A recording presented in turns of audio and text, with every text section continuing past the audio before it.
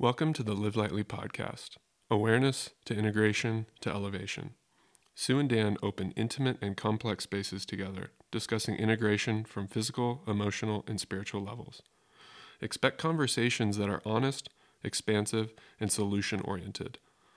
Everything from consciousness design to biohacking to socio-political deep dives. Creative works and building a new paradigm in relationship through daily choices. Check out the show notes for more info about Sue and Dan, plus our guests.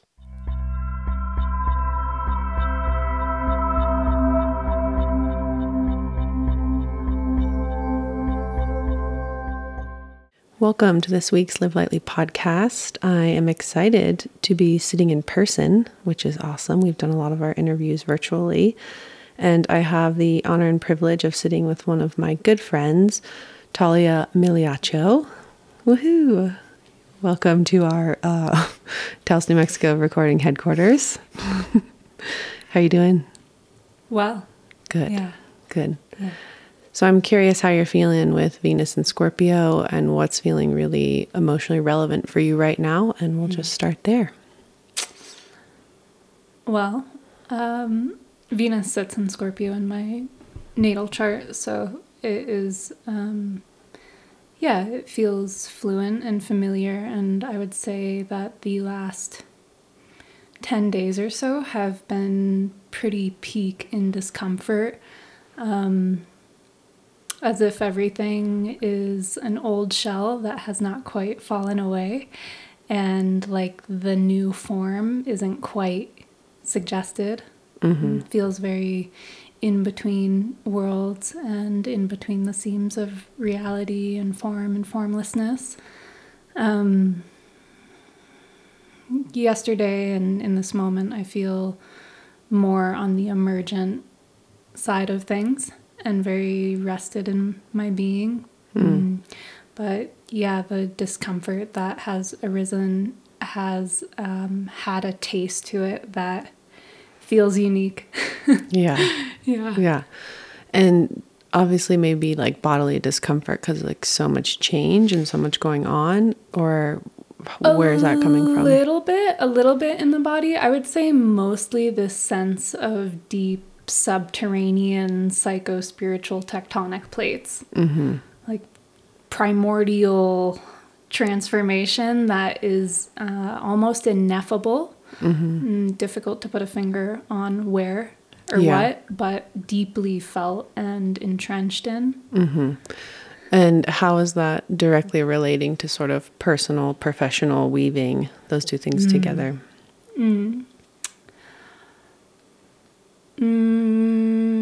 I have not been home in almost 2 months, so the last 10 days is also like the first moment I've had at home without anyone else in the house. And am at a real threshold in the entirety of my life and expression. In this year, so much new energy has come into my life through really incredible and profound relationships that are shifting my career and modalities of expression in the world. Mm-hmm. And it's all still really taking shape. So this moment for me is I'm also engaging with practices that are really long-standing in my life in a very full-time manner. Mm-hmm. And yeah, it feels like this threshold of internal and external switching places a little bit. Yeah.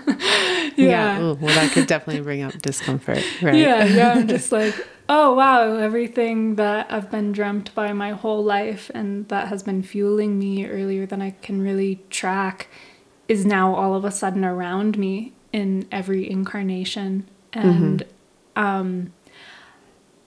I've had no doubt in that becoming, and I hadn't ever really considered or had the need to consider what it might feel like when your whole internal world becomes your reality. Mm-hmm. And the space you're left with, and the sort of, it's not really a gap, but it's just like, oh, space. Yeah. Like, whoa. Now, ... That's really uncomfortable. Yeah, I mean, that's really interesting. So in the last maybe like 24 months, what do you think some of the personal choices on a like intellectual and embodied level that you've made to see the internal be like, whoa, it's there. There's the person. That's the project I've been really wanting to collaborate on. Or, whoa, how did this person know this is my expertise? I've actually never even put it out in the world yet. Like, what personal choices did you make to sort of see that integration?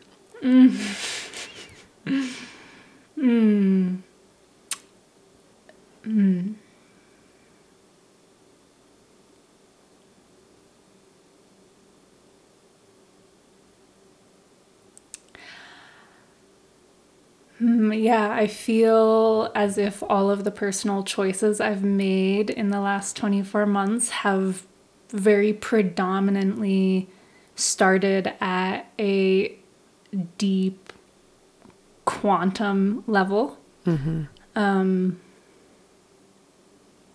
Yeah, it's really this sense of moving off a blueprint that is not my own, but very fluent in my being. A continually turning towards what I feel very designed to be a conduit of, which is definitely facilitating spaces that really support the transformation of perception and consciousness. And I feel really clear and distinct about my role in that.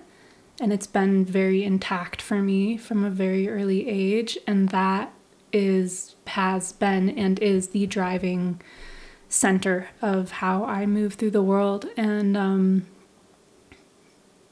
all choice really transcends beyond self as a place of service to this vision that I feel is, dreaming many of us.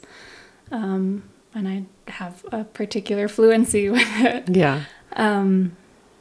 But deep, like, rewiring is maybe the best way I could describe it. I've felt pretty buried and immersed in the deepest basins and valleys of my own psyche and experience as a collective psyche and experience. And I feel when you touch that place of grief and suffering within your own being and really allow yourself to merge with it, there is a sort of ineffable union with the whole that at least I've experienced, and really accepting and allowing and learning to love my suffering and not turn away from it, but to really see it as a doorway into the divine and into the collective. And I feel there's been a guidance of making really profound quantum choices, of rewiring my being in accordance to understanding the whole in touching suffering of that level in my own body. Yeah. So yeah, I mean, that's super Scorpionic. Yeah. I mean, I'm very curious to see sort of how touching the depths of suffering then creates this like emergent vehicle of different modes of expression and how you've seen that shift. So the more in contact you've gotten with your own suffering, the more that you're like seeing these different forms want to take shape out in the world, be that through your creative work, through your artistic work, through relationship, collaboration and artistic relationship, ...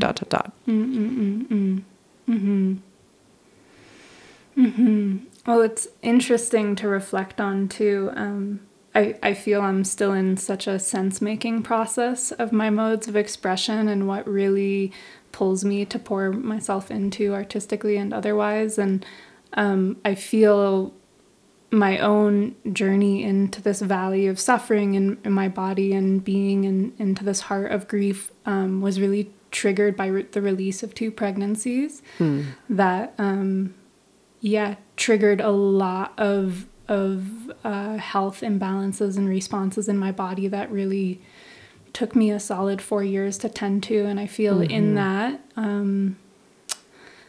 was really pushed deep inside of my body, which led me to a very non-linear ancestral experience, both in my living bloodline and by choosing to not continue my bloodline in those moments. So that's an amazing personal choice right there. Yeah. Profound, for sure. Like really deeply difficult. And also has been my greatest teacher and opportunity to heal and understand more deeply and more empathically. And I feel that foundation of ancestral reclamation and exploration and guidance into my own body and health imbalances as an invitation to listen to ancestors and to reclaim from that space is really at this point, like the guiding foundation of how I'm moving in my artistic worlds and through the world in general. Yeah. Mm-hmm. So, with the loss of 2 pregnancies, like deep in your body, this like composting of energy almost, did you feel like a deep connection to the quantum? A couple of minutes ago, you were saying something along choice transcends my personal identity, so I'd love to understand sort of how that conclusion arose out of you with something that can feel so fucking hard and personal, in the boundaries of your body, but then also to this big recycling of energy, which to me feels very artistic. Yeah, I mean, I feel the choice to release both of those pregnancies, like in the more immediate, came out of a surface feeling of not having support around me. And then I feel like thus has really initiated me into the gifts that I carry and the work that I feel, built to be a conduit of. And I feel conceiving life in your body, the beginning of another human life, is truly, there's a definition of quantum there, of like this spark of from formless to form, genetically, like it's such an amazing liminal edge of becoming and feeling, wow, my body became this way. Wow, there's some memory within my beingness and presence that was that process, that is this process, that is all human process. And coming into this world and leaving this world is deeply whole and deeply unifying. So I think there's also, and reflecting on death and life, and quite literally, conceiving a pregnancy it's such a threshold and merging of both of those worlds.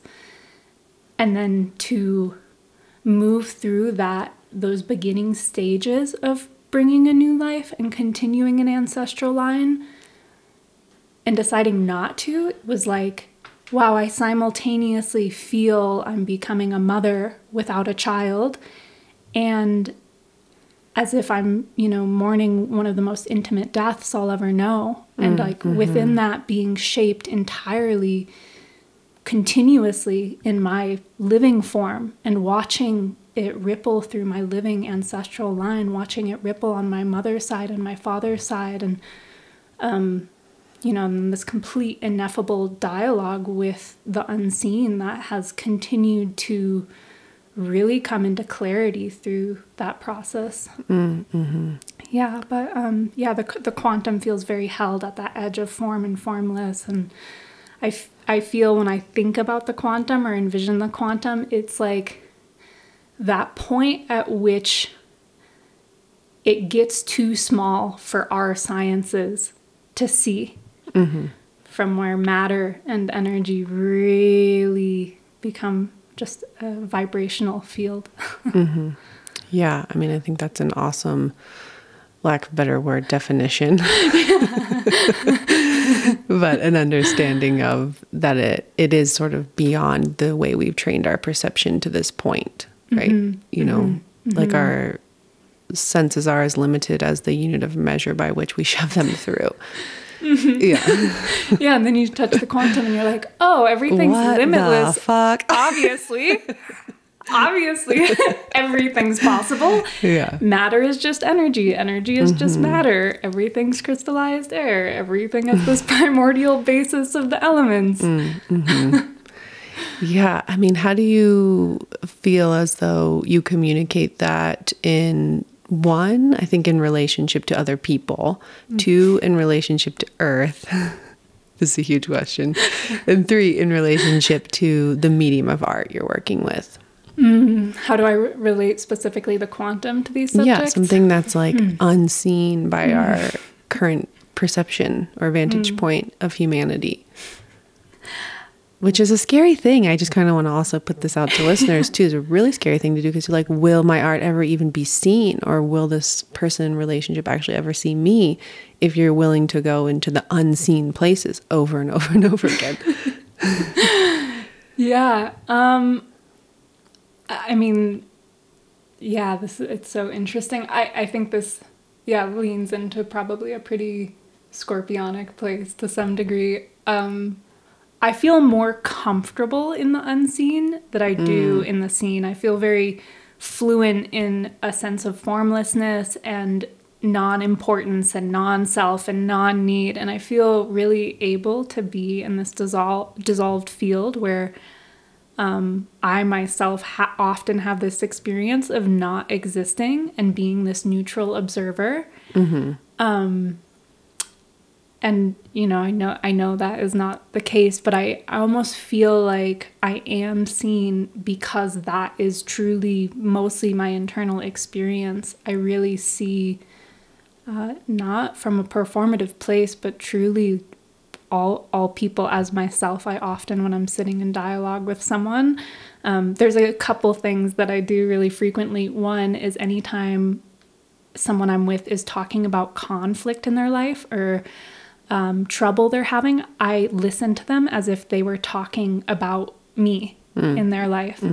And I take it to heart and do my best to, gain a new vantage point or view. Have really worked diligently to build my empathic understanding, because ultimately I have so much privilege and access and such a unique incarnation that has been so effortlessly guided by something, much greater than myself or any of us. And I feel that these doorways in others, in the world, in the collective, are opportunities to more greatly know the whole intimately. And I think it's only by shifting that viewpoint of identity from a space of non-self will I ever even remotely kind of taste or touch how much is happening, and thus be able to more greatly inform the work that I create in this world, in true hopes to create something of meaning and something tangible and something regenerative and something of service, because that's so far from what our predominant experience currently is. Yeah. So. Yeah. I mean, we actually haven't even talked about this like privately in our own lives yet, but in the last 6 to 12 months, I've seen the word regenerative just popping up everywhere, which makes me just a wee bit worried. Yeah, 100%. It's going to take the place of sustainability. And before we know it, it's going to be co-opted. We're already seeing it co-opted by, the death gasp of capitalism. Yeah. Something I think about a lot actually is in the English language, how many words we have that are re this or re that or un this, but we don't necessarily have the words for what it actually is. It's interesting because to regenerate suggests that it's not generative, that it's kind of dead, that it's maybe flat. And really what we're doing is generating. And I think, to regenerate means we're doing that continuously. There's also an interesting breakdown that I explore in the word of to regenerate, like to think of it as an ancestral term, and to think of our own bodies and beingness as the sort of infinite evolving form. I definitely, I don't know. It's like all things. It will be co-opted. A new movement will come. There will be edges of frustration. And there's a way in which things popularizing and catching trend and wildfire is what puts it in the broader mind. And I personally feel that we're at an hour on this planet and in our expression and consciousness that I don't know if that's negative. I don't know, as though to relate to these things becoming collective, even if it's not in their full integrity, like I'm not sure it's optimal for us to split in that way from things becoming popularized. And more and more I am working on remediating that split and crisis and negative narrative that's so rampant, especially in social media. Like it feels so popularized to identify with the experience in our world right now from a place of crisis and negativity. And really splitting from it and not bringing it in and loving it.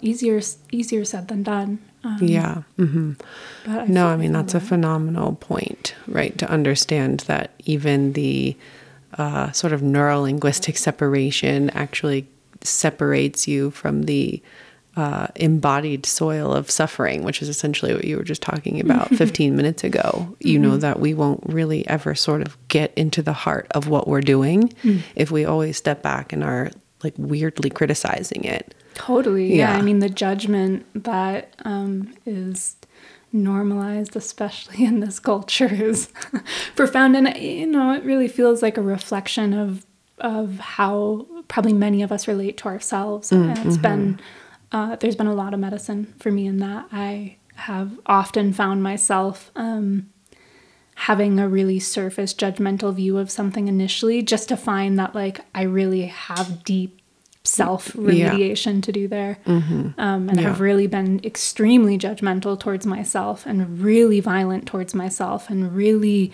harmful towards myself. And I think ultimately, until we turn so many of these subjects and realities in on our own interpersonal experience to see where we're upholding them individually, like they're not going to leave the collective until we're really willing to tease them out.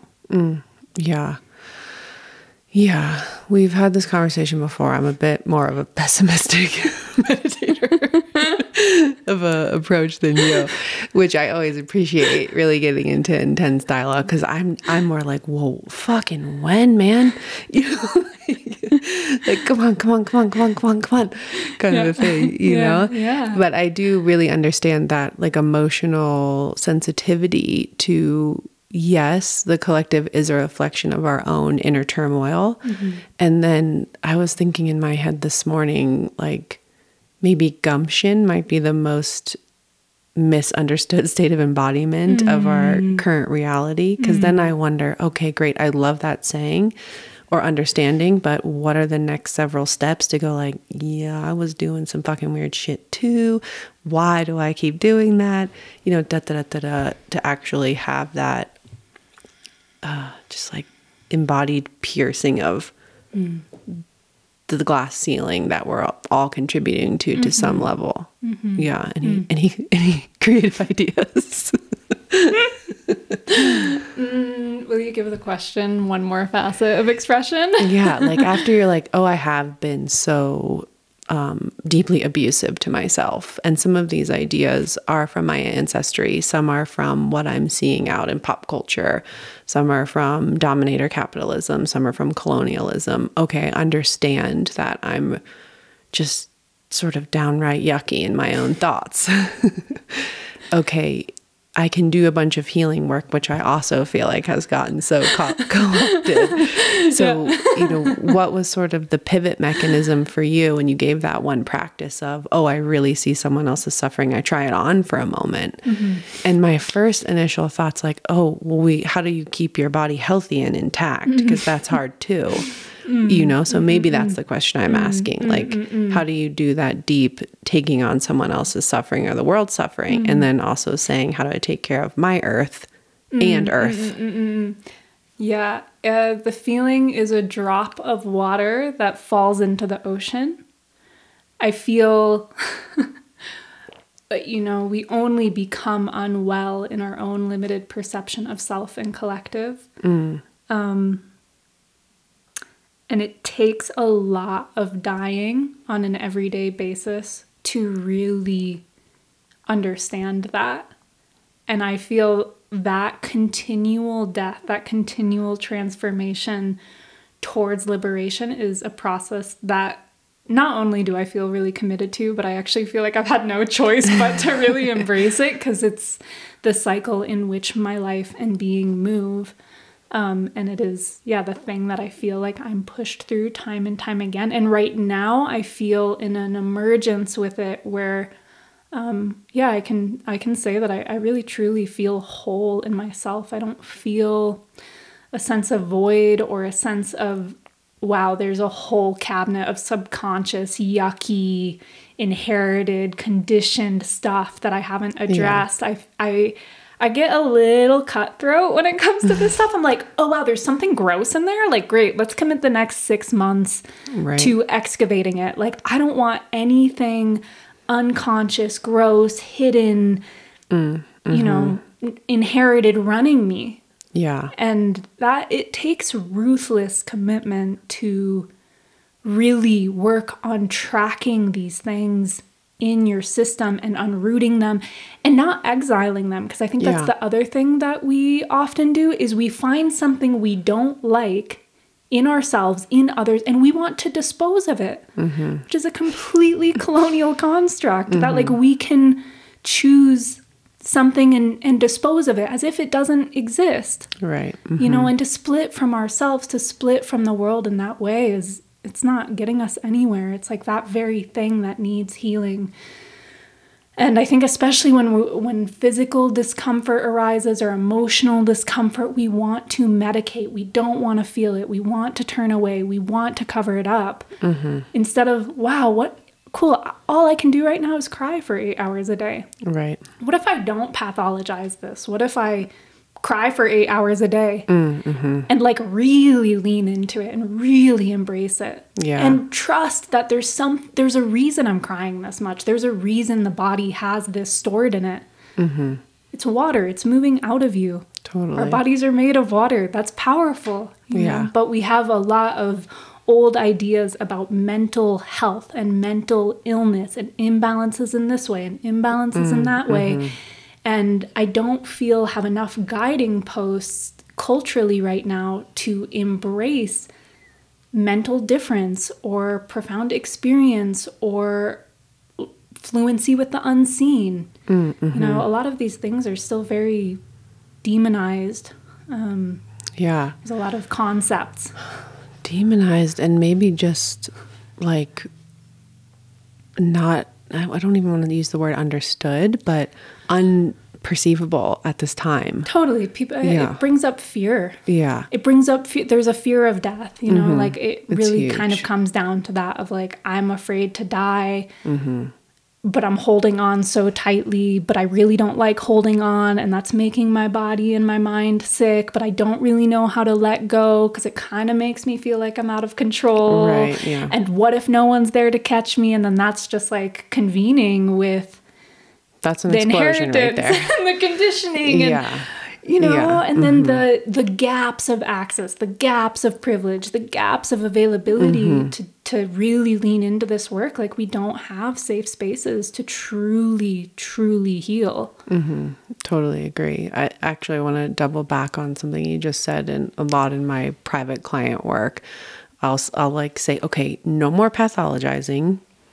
You can't tell me your past diagnosis or how you got to this point of suffering. You can only describe it in like adjectives and embodied states. We'll do that for a short period of time, and then we're not allowed to bring it up again. If that makes sense. So it isn't just like this narrative of pathology, because I think that, you're right. I think what you said about disposal is just so on point of, what if we saw the emotional baggage that we hate about ourselves, and instead of saying like, oh, I can just take it to the landfill and it'll just sit there like petroleum plastic, and it'll just sit there, it didn't go anywhere. Like, there it is. Yeah. 7 miles from my house. That bag of exiled parts. Exactly. That you are going to have to reintegrate at some point. And if you don't do it, like if you have a kid, they're going to have to do it. Oh, yeah. Oh, that's such a good point, and maybe we go all the way back to there. It's like, okay, how do we see this recycling of some of the stuff where you're like, whoa, that actually isn't the person I want to become. I can become that person if I don't clearly make that choice in that interim. I mean, it's a millisecond, where you're either doing it or you're not doing it, Like, how did that come into the forefront of, I know you're saying it's in your blueprint, right? And then was it just like getting whacked with suffering and just being like, what's the most efficient way to cope with this? I have to go into it. Yeah, I mean, there's a lot of content that has, kind of become the perfect brew in my life. I ate somewhat accidentally a very large dose of LSD when I was 12, and in a really unsafe container. I was at a rave that was oversold, and luckily had a friend at that point in my life who was really willing to hold it down for me. But, the other person I was with wanted to leave me there. And I would say that single experience of touching the place beyond perception before my perception had even really truly formed in my body and brain, pivotal. Completely. I have worked with a lot of psychotropics and plant medicine and other various forms of journey work. At this point, I still have not ever touched what I touched in that experience. I truly entered a place of being able to think of something and make it appear and hold it and touch it and listen to it. It became completely like the astral, the unseen became tangible. And there is a way in which I feel that is true for all of us, all humans. I just think to remember that or to reach that place in your being is extraordinarily difficult with the given circumstances. And that was such a full-on experience at such an early point in my life that I didn't know who to talk to or what to do with it. And luckily, like the right stature of ingredients stood in my life.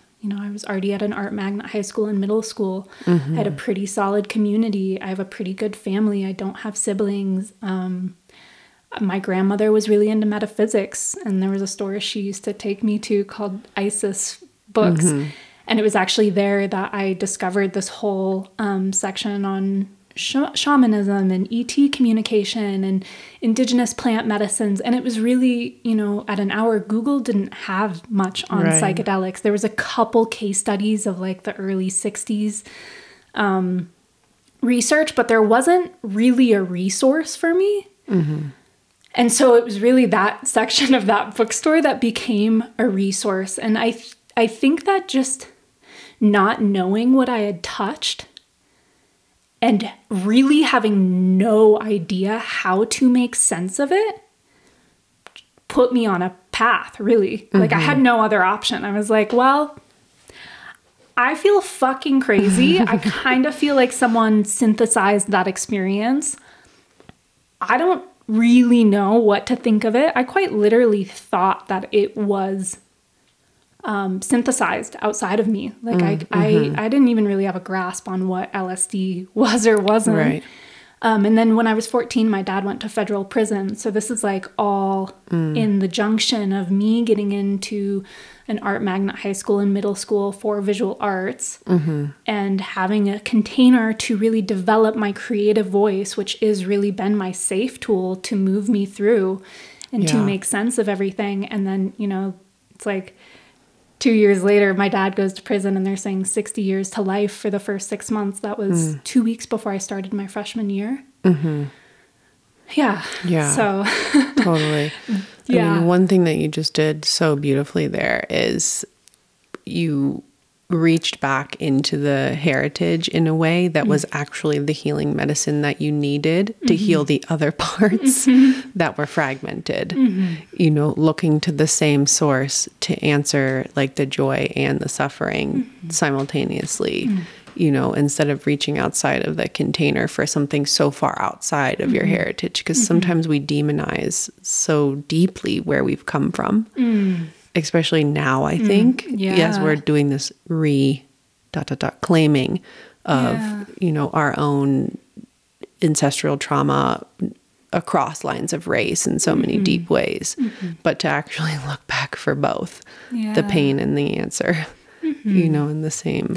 I've been reflecting a lot, especially in the last 48 hours, actually, how honored I am to come from my family. I really, truly love where I've come from. And granted, no one's perfect. I feel like I can find perfection in my family in a way that I feel really, really blessed by. And especially, the access I've had to my grandparents and specifically my dad's mother, Carol, her role in my early life and really, you know, she was my primary caretaker and she's really crafty and really intelligent and she's kind of hardcore and kind of like a dragon lady, you know, she's really like no bullshit and always felt great about the life she's lived. And so I'm her only grandchild and that really provided a bond for us of like I was her whole world. And she's really skillful when it comes to craft.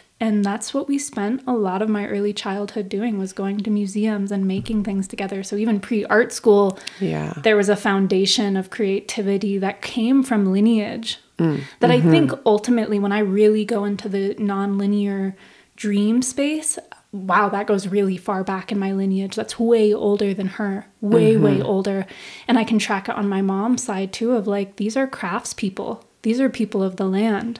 These people have old traditions and there may not be oral memory of them, but they're there, they're intact. And beyond even what's been handed to me directly, I feel it in myself. There's a level of understanding material and craft and creativity that is way older than me.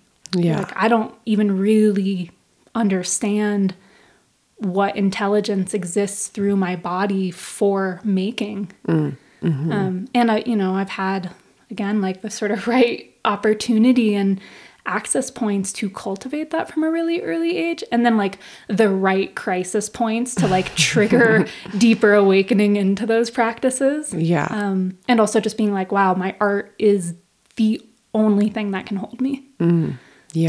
Because what I'm touching, like, I don't know if I know humans that have touched this, you know?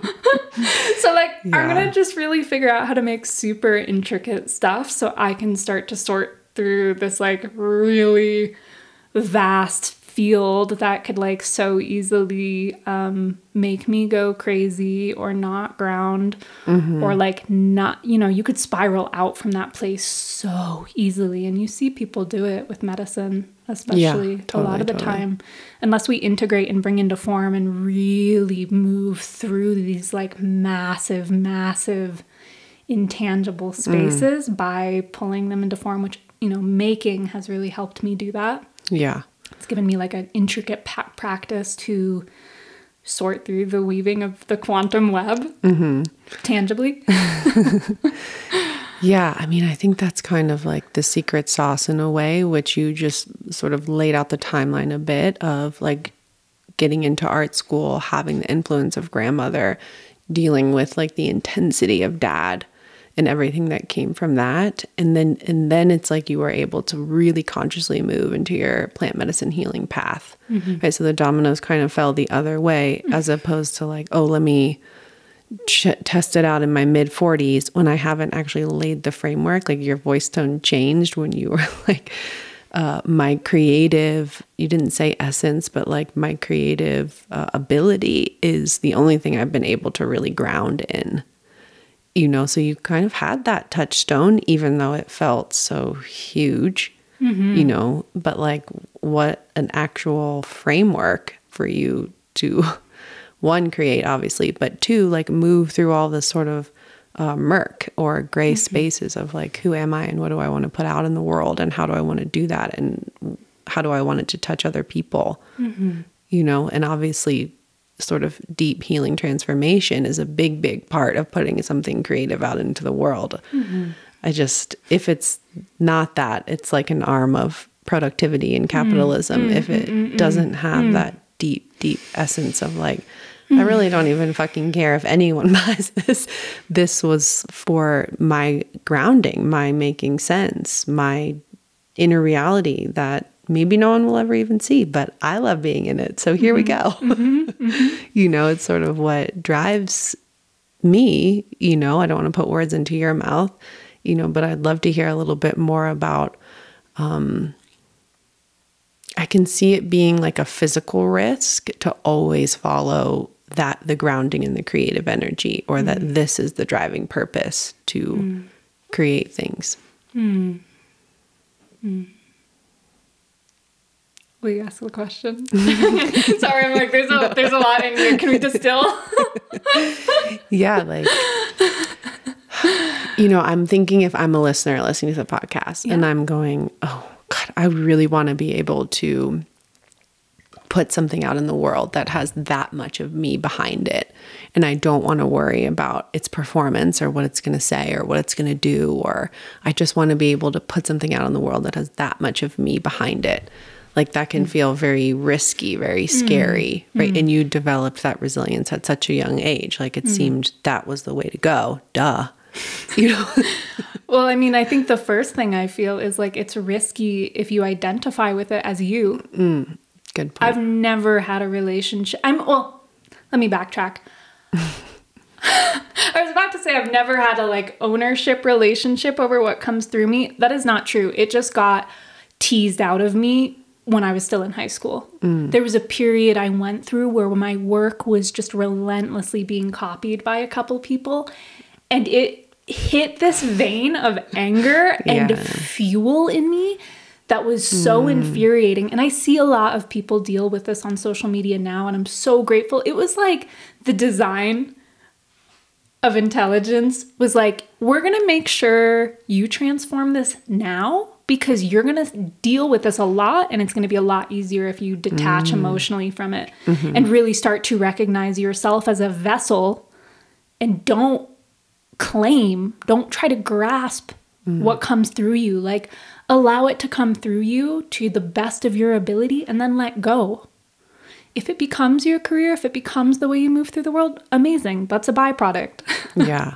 And for me, that's been the case. Tattoo has been that way for me of like, it fell into my lap. It came out of a really raw, honest place of expression in high school. It came from a place of starting to study really ancient practices and spiritual lineage, and also just like raw, creative, youthful exploration. It kind of was like the praxis of those places.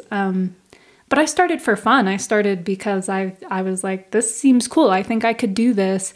I actually had a moment of thinking I'd go into the tattoo industry. And then by the time I was 16, I was like, fuck that. There's so much toxic masculinity and like weird structure going on there. Like no one is going to tell me how to make my art. And then it, found its way into my life more naturally through friends. But I think getting precious about the things that come through you as if it's limited is a waste of time.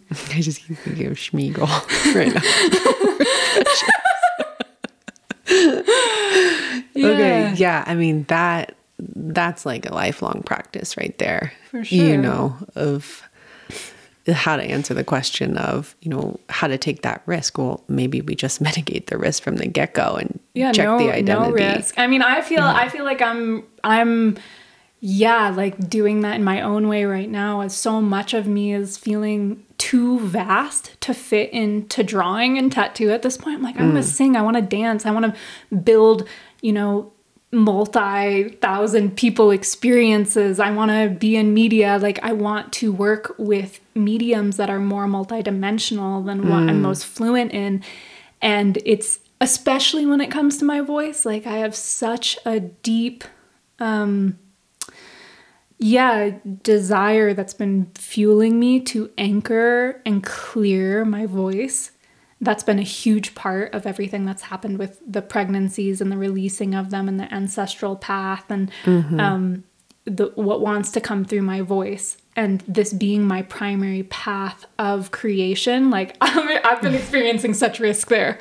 Oh yeah. Of like, you know, it's been like the primary place I've had to tease out a lot of self-judgment. And then Sue texts you and says, want to get on the podcast. I mean, less so now. I feel much more like in it, like grounded in it. There's always work to be done, you know. I think that's the other thing is like mitigating the idea that you're going to arrive at some plateau where like you've got it figured out. Yeah. I mean, that's an illusion. Yeah. It does not exist. You also have to fend off other people's illusion of my God, that might be the case. Completely. Yeah. Of like, oh, you've really got something figured out. Like you make your art for your living. And I'm like, yeah, grass is greener, man. Like that coffee shop position's looking real nice. It's really, it's like getting really comfortable with constantly dying and constantly being uncomfortable. Like you start to master, you start to put enough hours into being right on that edge of all your own self-perceptual beliefs and judgments and, you know, whatever the matrix is that you deal with. And you just start to get really good at like meeting it and meeting it again and meeting it again every single day. It really becomes a practice. Totally. It needs to be. There's the only constant truly is change and truly is transformation. And so I think the basis is to begin again. Yeah. And I think also helping your relationships, like communicating with them, knowing that you're going to be different than you were when you were in that last creation period or the project that you put out into the world or whatever it may be, to sort of like so many people after TN were like, what's next? What's next? And I'm like, nothing, dude. Like we're coasting for a bit, you know. I don't always have to be in that like a production machine, exactly, which is, you know, this trickle of capitalism of like, oh, you do that thing, that's you as a product, oh, sell it to me, give it to me. This is like where social media has become this perfectly tailored late stage capitalism for so many creatives and independents and frontline educators and like so many people who are truly richly here to transform and foster a new culture and way of being. And it's basically co-opted us. Yeah. And it's very difficult to tease out and to see through. Like, I, in some regard, have a quote unquote career with tattoo or ability with tattoo or identity with tattoo because of Instagram. And I don't know if that's totally true because I don't know what it would have been like without it. But I started on Instagram when I was 16, started tattooing when I was 18. I'm 26. The app has changed a lot. The algorithms behind it have changed a lot. The ownership has shifted hands. And now we're at this point where it mostly just feels like an extractive, unethical AI data bank.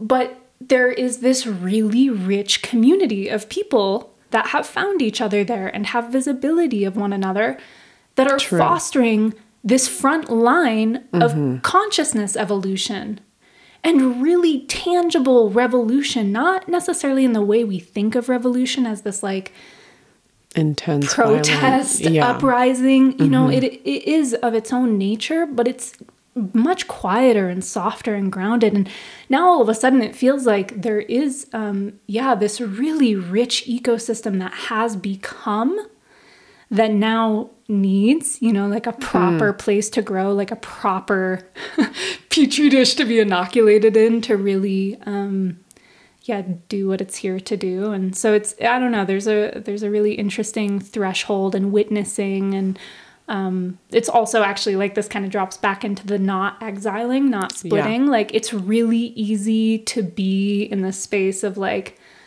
independent creative who's kind of selling themselves as a brand, or like kind of making their thing as a product, and very influenced by the response on social media or their following, because now you have this outward facing identity, and maybe that's not really true, but you're also grateful because it's allowing a life you might not otherwise have had. And there's just like this, it's easy to be in that place and to want to like blame Instagram, to want to point fingers, to be like, this is wrong, da da da da.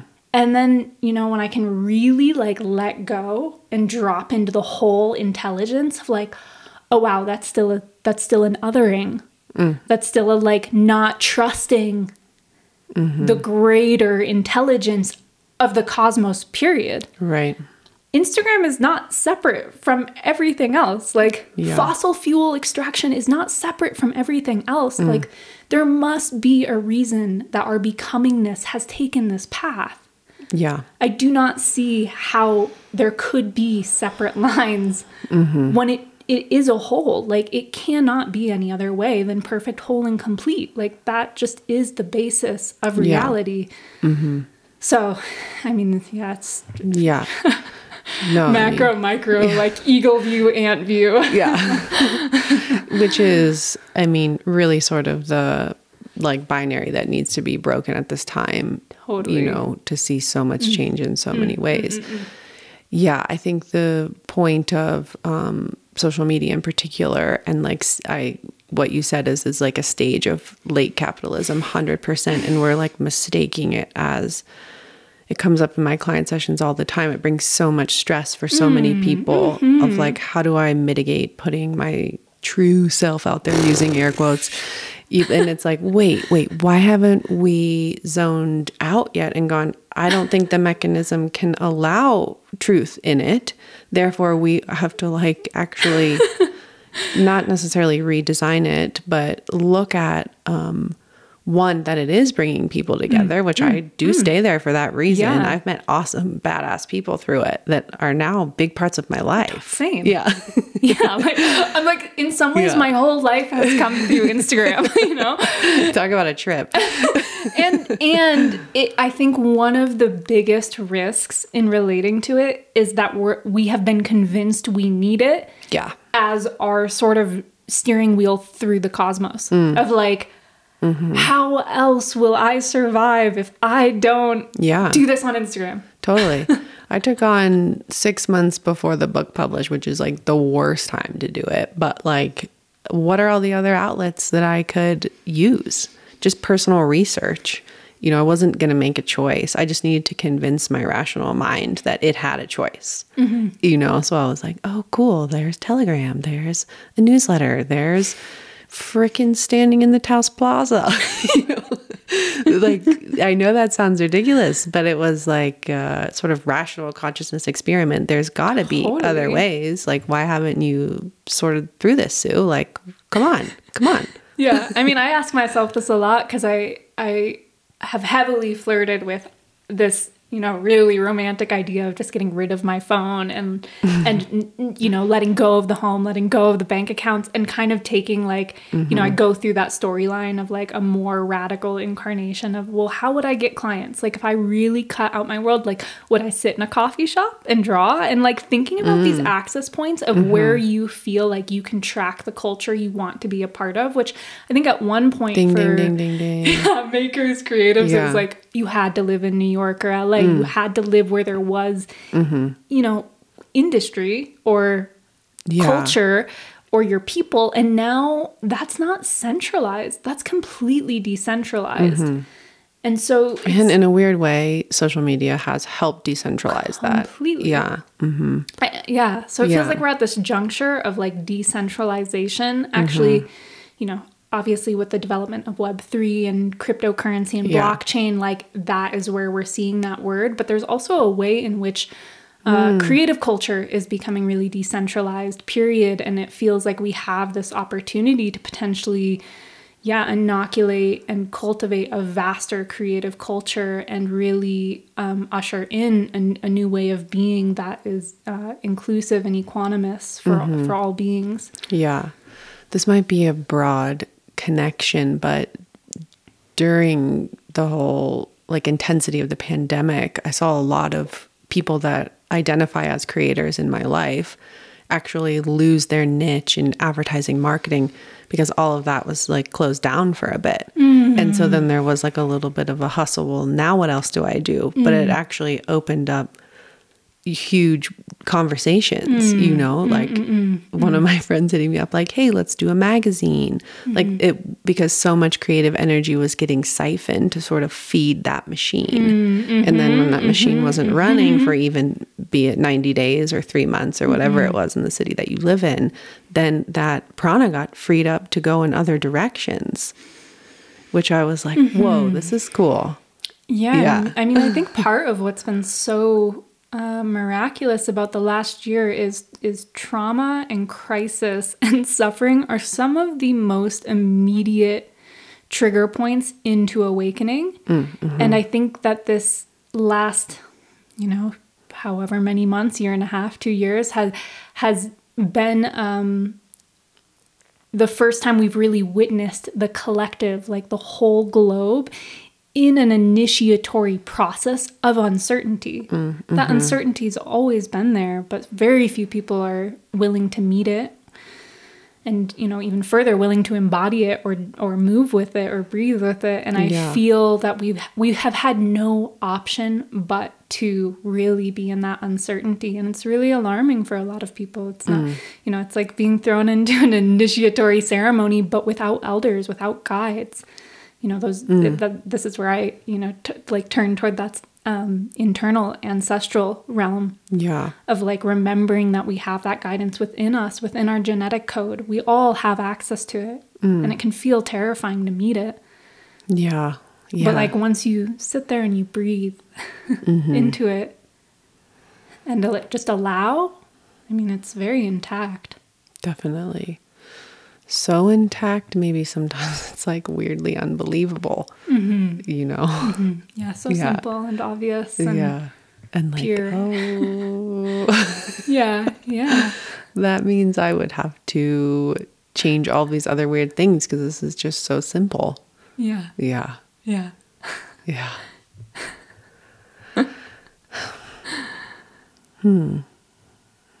Anything else you want to bring to the surface? We're all ears.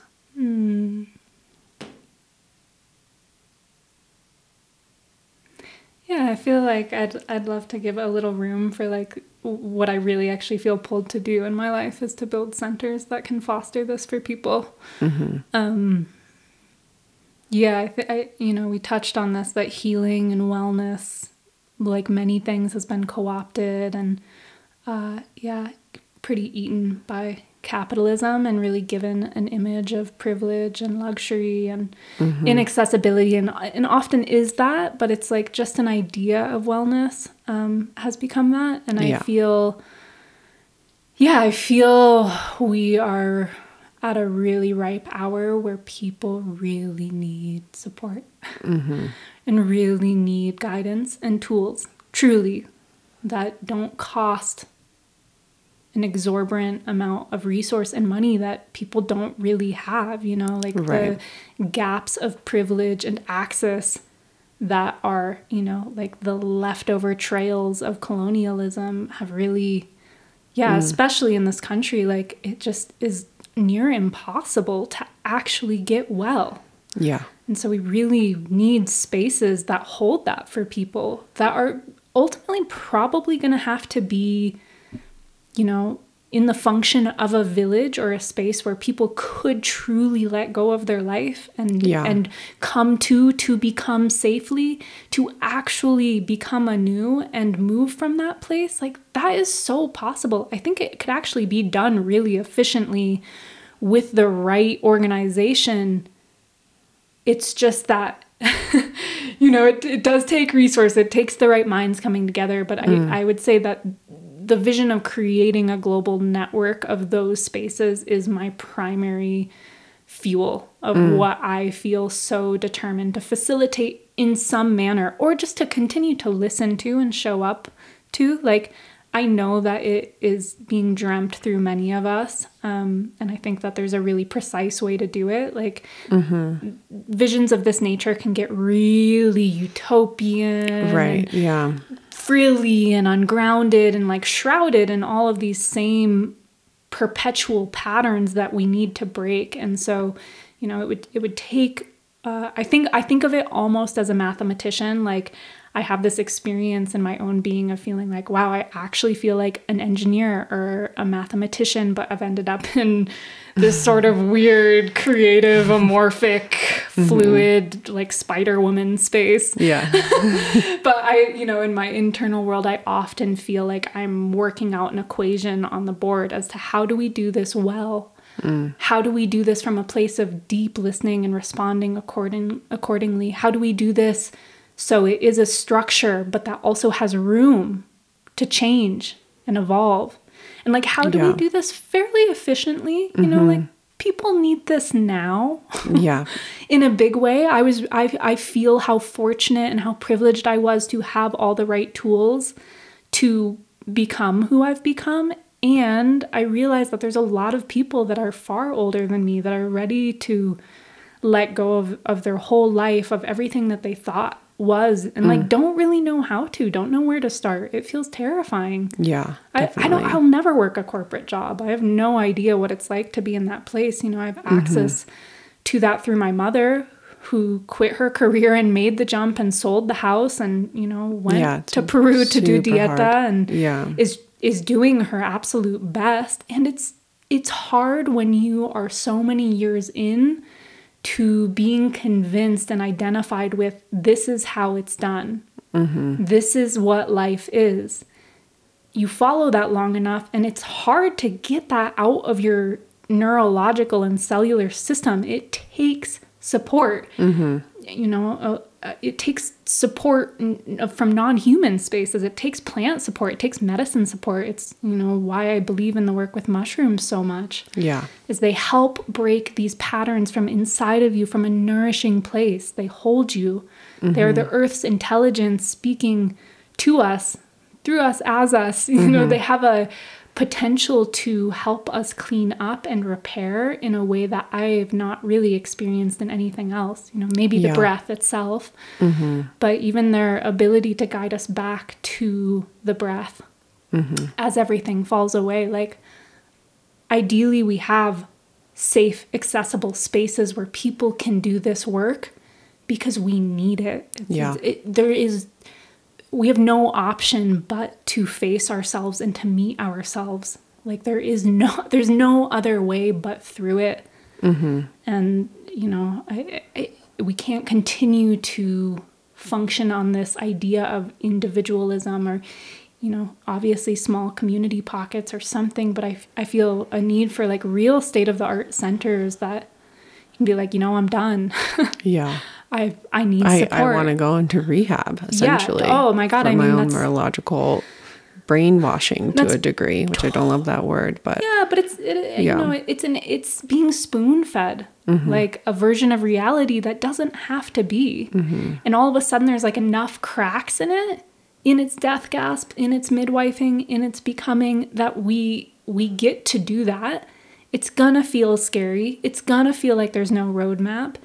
And it's going to feel like, wow, I'm addicted and fucked up and have all these nervous tics of like picking my face or judging myself or, this disorder or that disorder. I mean, we all have like these neuroses that are really, really, really hard to unplug. Like, I am grateful to have whatever force I have in myself to almost obsessively dig at them, to excavate them. But like knowing from like a place of an individual who has so deeply reached for the roots to compost them and to uproot them, to like let fresh nutrients become in those spaces. It's hard. It's really, really, really hard. And it is a lot easier if you have people helping you. It is a lot easier if you have support and if you feel safe and if you feel seen. Totally. It's a lot easier. I mean, you know, it's I think of Vipassana centers a lot too. Yeah. Vipassana is super interesting, how they run. Super interesting. Yeah. There's something there, and just like, yeah. You're going to sort be of the utilitarian austereness is also, I think, but I'm a Zen meditator, you know, so take it with a grain of salt, is also like so healing in the overstimulation and the intensity. And that's a little tricky right now because this idea would have to get sold, for lack of a better word, in like the environment we're in, and like the co-opting of wellness as if it's this like plush thing that it's like you get this awesome bathtub and, you know, when you go on retreat, you know, but more of like a grounded, sustainable community that is like actually invested in healing. And I think I agree with you. You didn't say these exact words, but I'll read between the lines a little.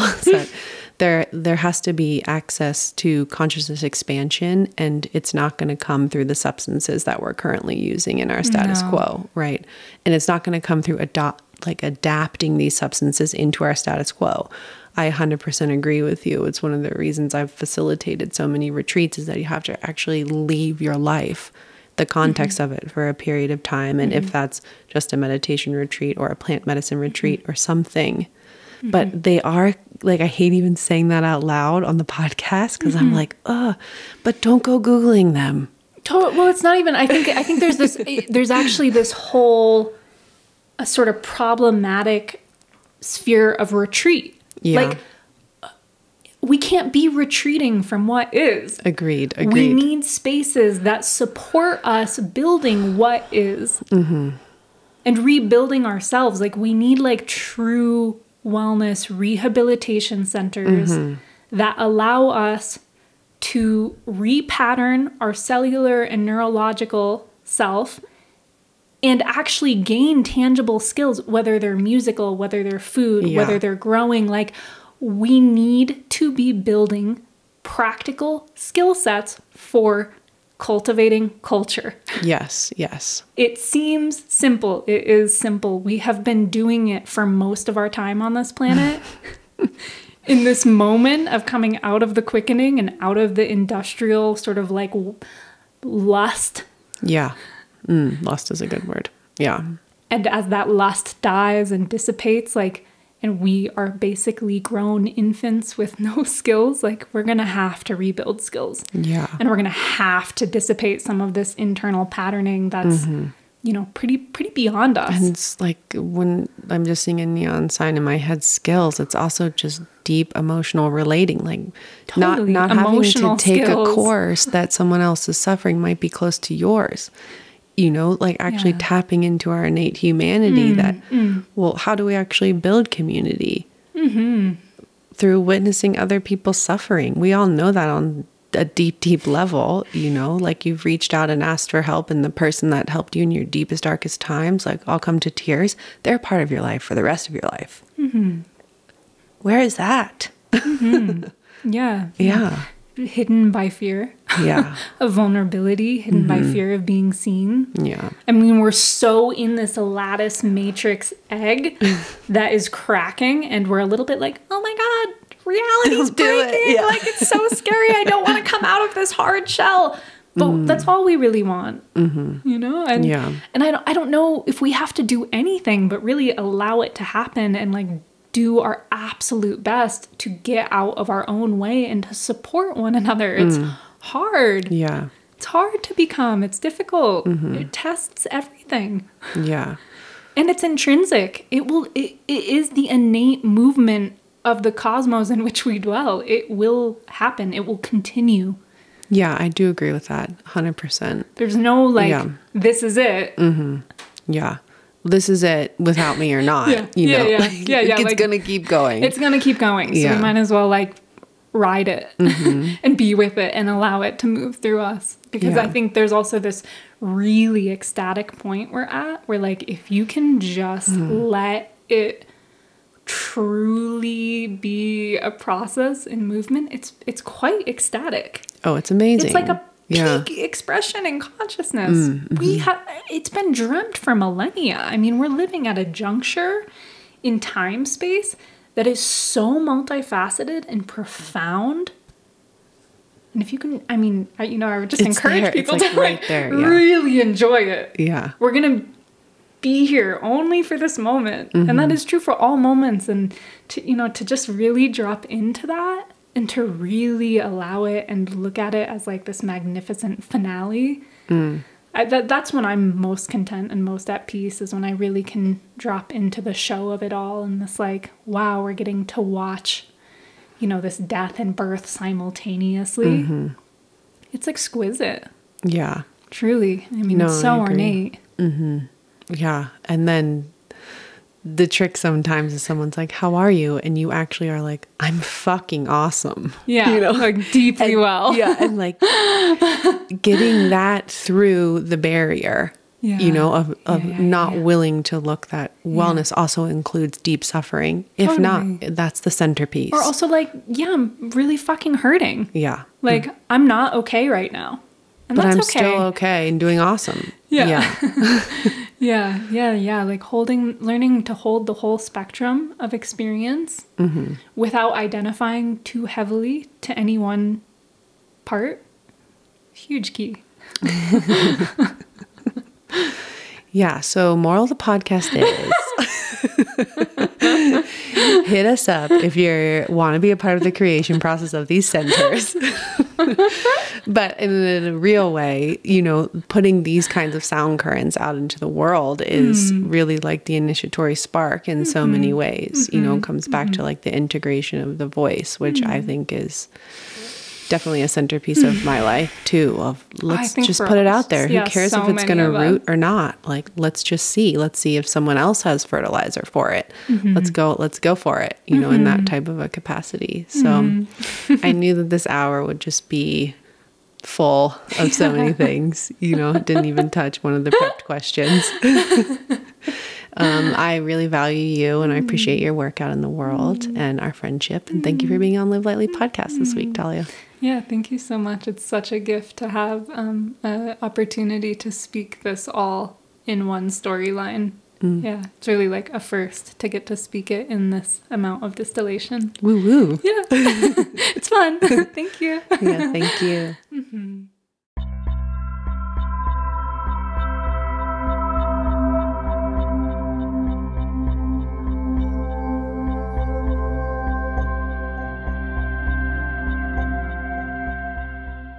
Thank you for listening to the Live Lightly podcast.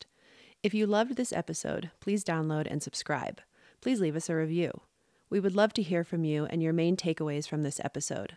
Tag us on Instagram and Facebook at livelightly_. We will then reshare your takeaways and insights. We love bringing you these in-depth conversations. Please remember the suggestions of our guests and hosts are for informational purposes only and should not be taken as actionable advice. This podcast is a resource for general information and education only. Live Lightly is not liable for your decisions to implement information from this podcast.